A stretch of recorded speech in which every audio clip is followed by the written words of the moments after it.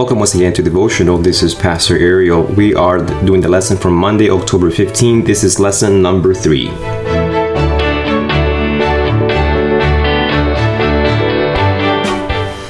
We are exploring a lesson that actually gets quite in depth into our life, into our ideal of being a Christian and what it means to be a follower of Jesus in oneness. And Jesus' prayer is very incisive, it's very penetrating. And this, I'm going to just summarize Monday's lesson for you in 3 categories. There's other peripheral things that the lesson brings out. But in essence, you have 3 things in the prayer of Jesus: a consecration section, of course, praying for consecration, another section praying for unity, and the last section praying for protection. And we talked already about what consecration means. And I just have to tell you that a few weeks ago, a week and a half ago, a church member approached me after hearing a sermon. I don't recall mentioning any of this, but the church member mentioned that they went home and they prayed about it with her and her spouse, her husband, and they ended up getting rid of their television. And it was a sermon based on the beauty of Jesus, how we don't see beauty in Jesus. I don't recall necessarily mentioning anyone getting rid of their televisions, but they were sensitive to the Spirit's voice, and I'm not advocating that everyone should get rid of their televisions, but I'm certainly not going to discourage people from getting that conviction in their lives. And so I was caught off guard when her response and her willingness to consecrate her home, both hers and her husband's, that as far as they were concerned, this was something that needed to go out. And so they got rid of it. And she said that after doing that, I had preached the sermon several weeks ago. After doing that, she says that the family time has just been amazing. The time her and her husband have been able to spend together, and her children together with their kids have been able to spend together, has just been phenomenal. So you may not necessarily have to get rid of it, but you certainly have to get rid of the time. I think as a culture, we have consecrated ourselves to these media, entertainment channels, mediums, to the point where it just saturates and consumes our lives. So consecration, and I'm not going to expand too much on that because we already talked about that. And then we also talked about unity, and how unity, the one word, friend, right? Friendship. How special that word and unique and powerful that word is for Jesus. Friend is not what we think of a friend today. I recently sat with a Christian brother and I asked this individual if he has any friends. And he mentioned some individuals, and he began with people that I believe are very close to him, but quickly he went off and mentioned people that he says hi to. And I realized our definition of friend is so watered down, and of course it manifests itself in our unity or lack of unity that we can experience as the body of Christ. But I want to spend time in this today's lesson on protection, on the last one. Jesus prayed for consecration, Jesus prayed for unity, and then this last one, protection. Jesus prayed that God the Father would keep the followers from the evil one. And when I wrote down protection, I immediately wrote underneath that in my lesson, martyred. Christians were martyred. Most of the disciples, except for John, the Apostle John, every single one of them were martyred, were killed. John is the only one that died of old age. So was Jesus' prayer not answered? Jesus prayed for protection, and yet this is what's happening to his disciples.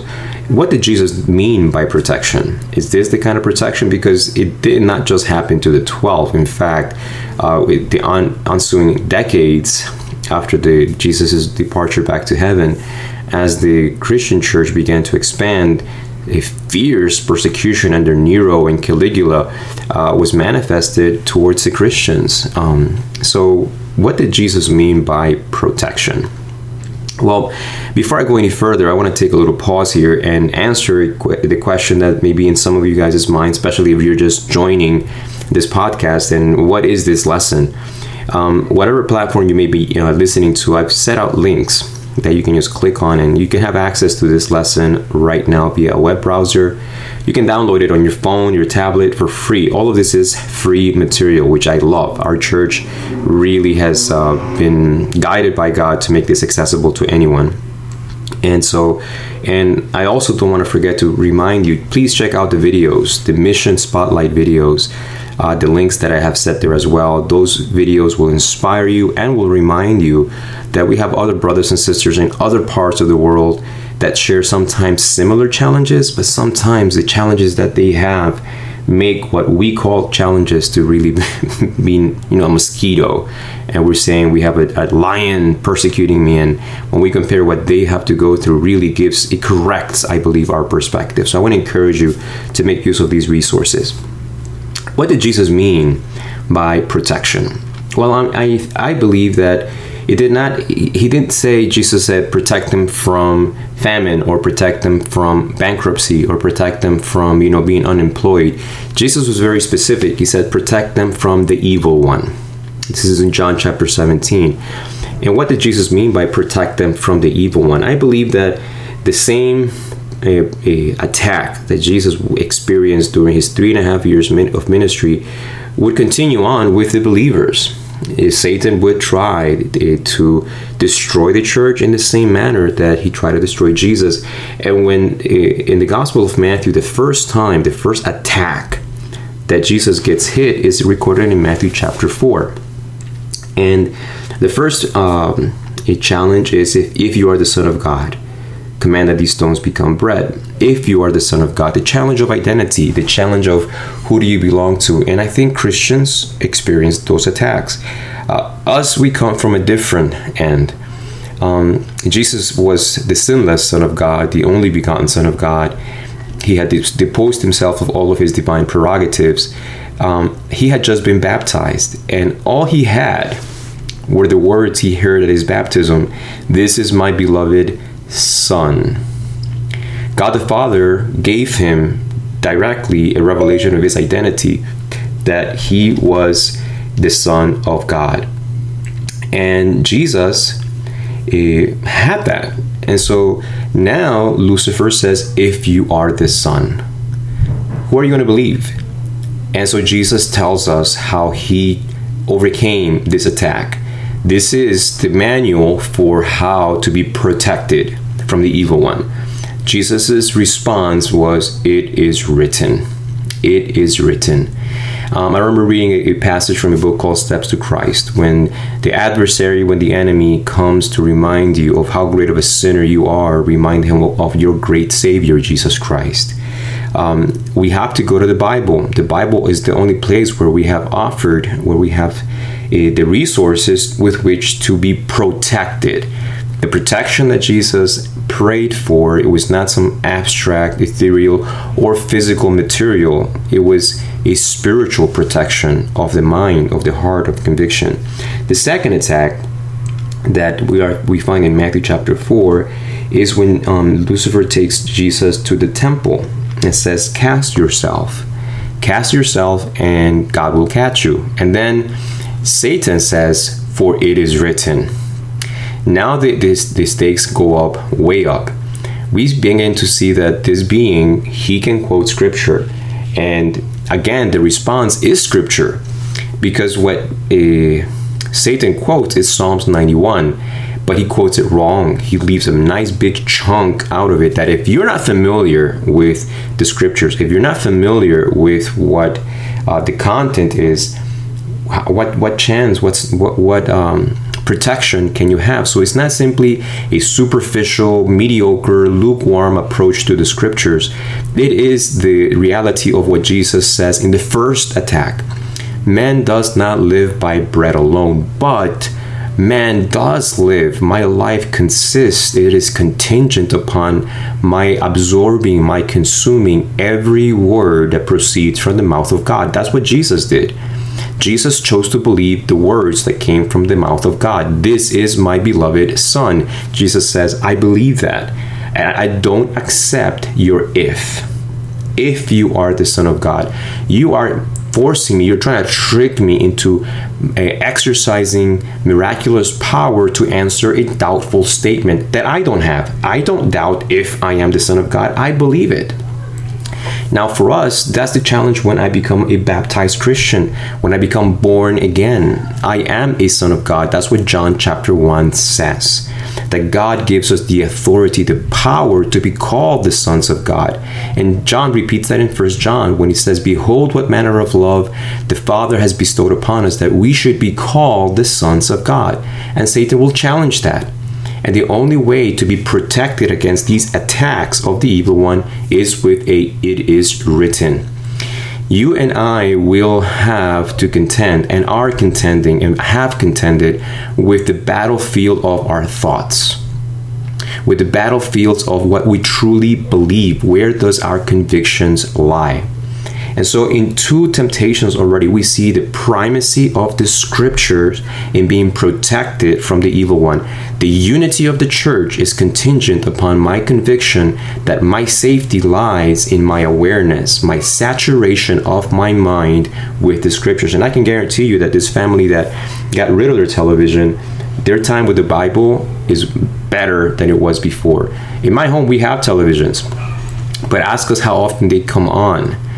I'm being honest. You can ask my wife. Sometimes a whole month will go by that we haven't spent time watching it. We have tiers of activities, and the television is our last option, our last of last options. Because we have other things that, let's look at family pictures, let's read books, let's fold laundry. We have lots of it. Let's clean the house together. Let's go for a walk together. Let's go skating. Let's go bike riding. Let's do something else other than what for many Christian homes is becoming the first and maybe even at times the only option. Let us sit in front of a screen. That cannot be my lifestyle, your lifestyle. We need to recognize that the prayer of Jesus is contingent upon me following the path of Jesus. When Jesus prayed that God the Father would keep us from the evil one, God the Father did not simply say, okay, no matter what they do, I'm still going to protect them. The adversary says, I have right. I have, you cannot force them. And they are choosing my channels, my mediums. They are choosing my environments, my thought process, my principles. They are choosing the things of the world. 1 John chapter 2, verses 15 through 16 tells us to not love the world nor the things of the world. We talked about these verses in an earlier episode. For the lust of the flesh, the lust of the eye, and the pride of life. Leads us to the last temptation.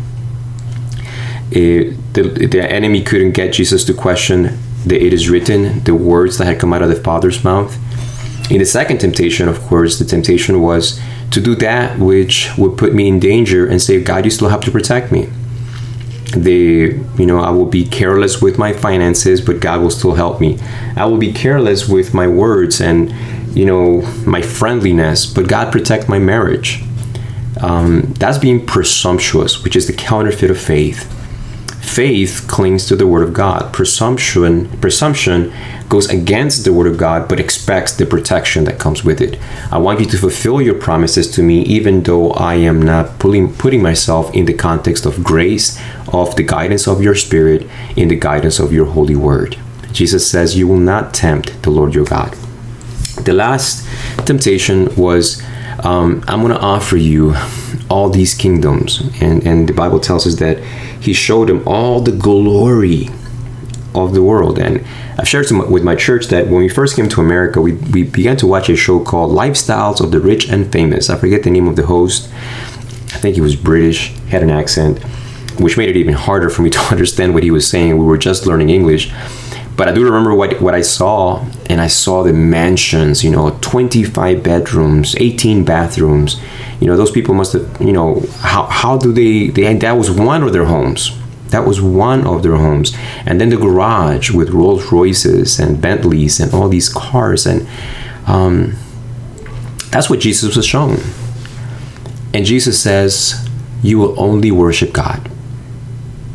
Satan says, I'll give you all of this. Just bow down to me. And before Jesus says, "It is written," he says, "Get out, get behind me, go away, leave, enough, no way.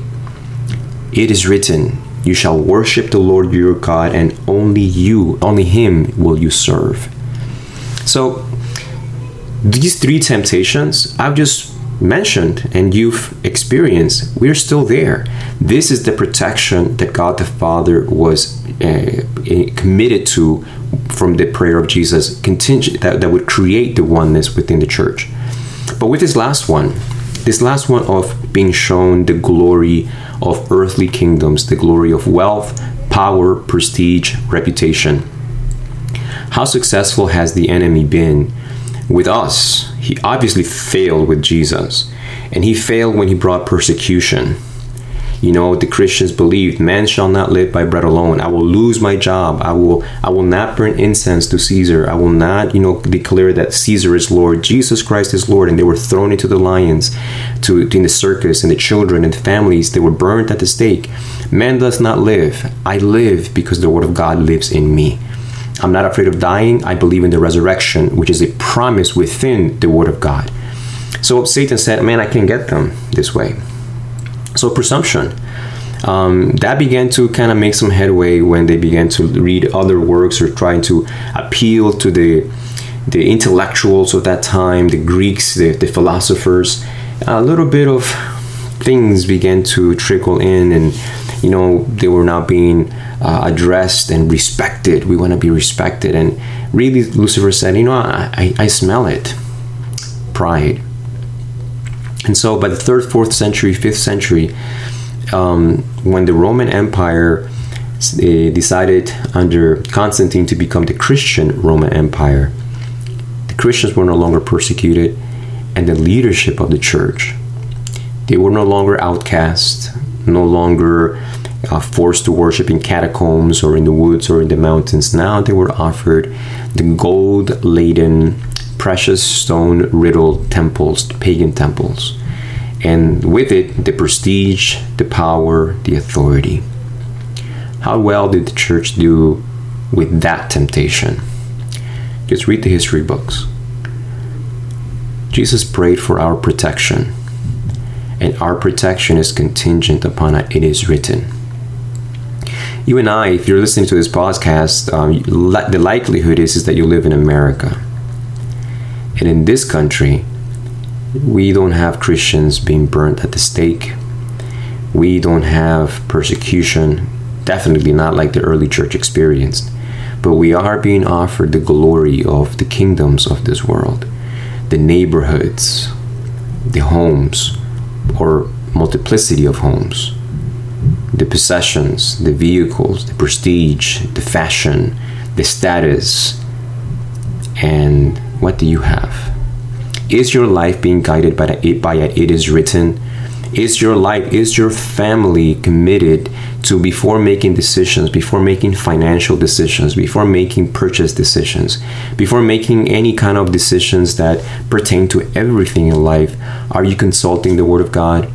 Are you coming together and saying, what does the Word of God say? We want it is written to go before this.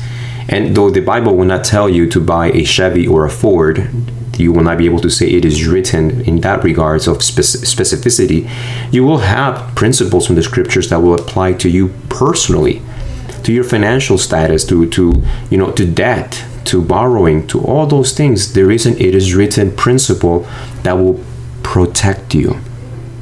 Paul says that those that want to become rich and become rich pierce themselves with many grieving, piercing arrows. And what is rich? What is wealthy? I already told both my churches, Oakwood and Monroe, that if you own 3 pairs of shoes or more, you are in the top 10 wealthiest people of the world. If you own 3 pairs of shoes, you begin to own more, your status goes up exponentially. Our closets, our kitchens, we don't typically think about those places to define ourselves as to what our social status is globally. But here in America, you may think you are lower middle class when you're not. And whether you are lower middle class or poor or upper middle class or whatever, in this country, Christianity suffers because we yield all too readily to this last temptation. And this makes you vulnerable to bring divisions to the church. Wealthy individuals that are disconnected from the Lord, the blessings, the financial, material resources that are entrusted to them, instead of becoming a blessing, become a curse to the church. A controlling leverage that become to them a cancer and become to the church a burden. So the church will be hindered from doing the mission because funds will not be allowed unless things get done my way. It's my way or the highway. Hey, the person with the gold makes the rules and I have the gold and I make the golden rules. There is no "it is written" in that dialogue. There is no "it is written" in that worldview. And Satan has won and we are not protected. So this protection of Jesus in this lesson on Monday, it has to deal with, is contingent upon the previous ones. You cannot be protected unless you have experienced this unity, this investment in other church members and looking at them as friends, investing so that they are your friends, your family, and the title that we give to each other as brother or sister is not a mere formality, but an emotional, intellectual, spiritual reality. And of course, this unity, this protection and unity is all contingent upon my consecration. They're inseparable. So when Jesus prays, he doesn't pray for three separate compartmentalized elements, but one that interdepends on the other. Your protection as a Christian depends upon your dependence on the Word of God. So I'm not sure where you may find yourself right now as you're listening to this, but I believe that these lessons are providentially there for us today, for us to make choices. A family some weeks ago made a decision that has given them tremendous, phenomenal experiences as a family that they did not know and would not have experienced had they responded to the convictions the Spirit of God placed in their hearts. What has God convicted you of listening to this or as you study the lesson? Are you being protected? It is written in your lips at every temptation? This is a brand new day, and it can be a brand new way of you relating to your life from here on out. You can commit right now and say, Father, teach me how to live like Jesus. Teach me how to answer to everything in life with, "It is written."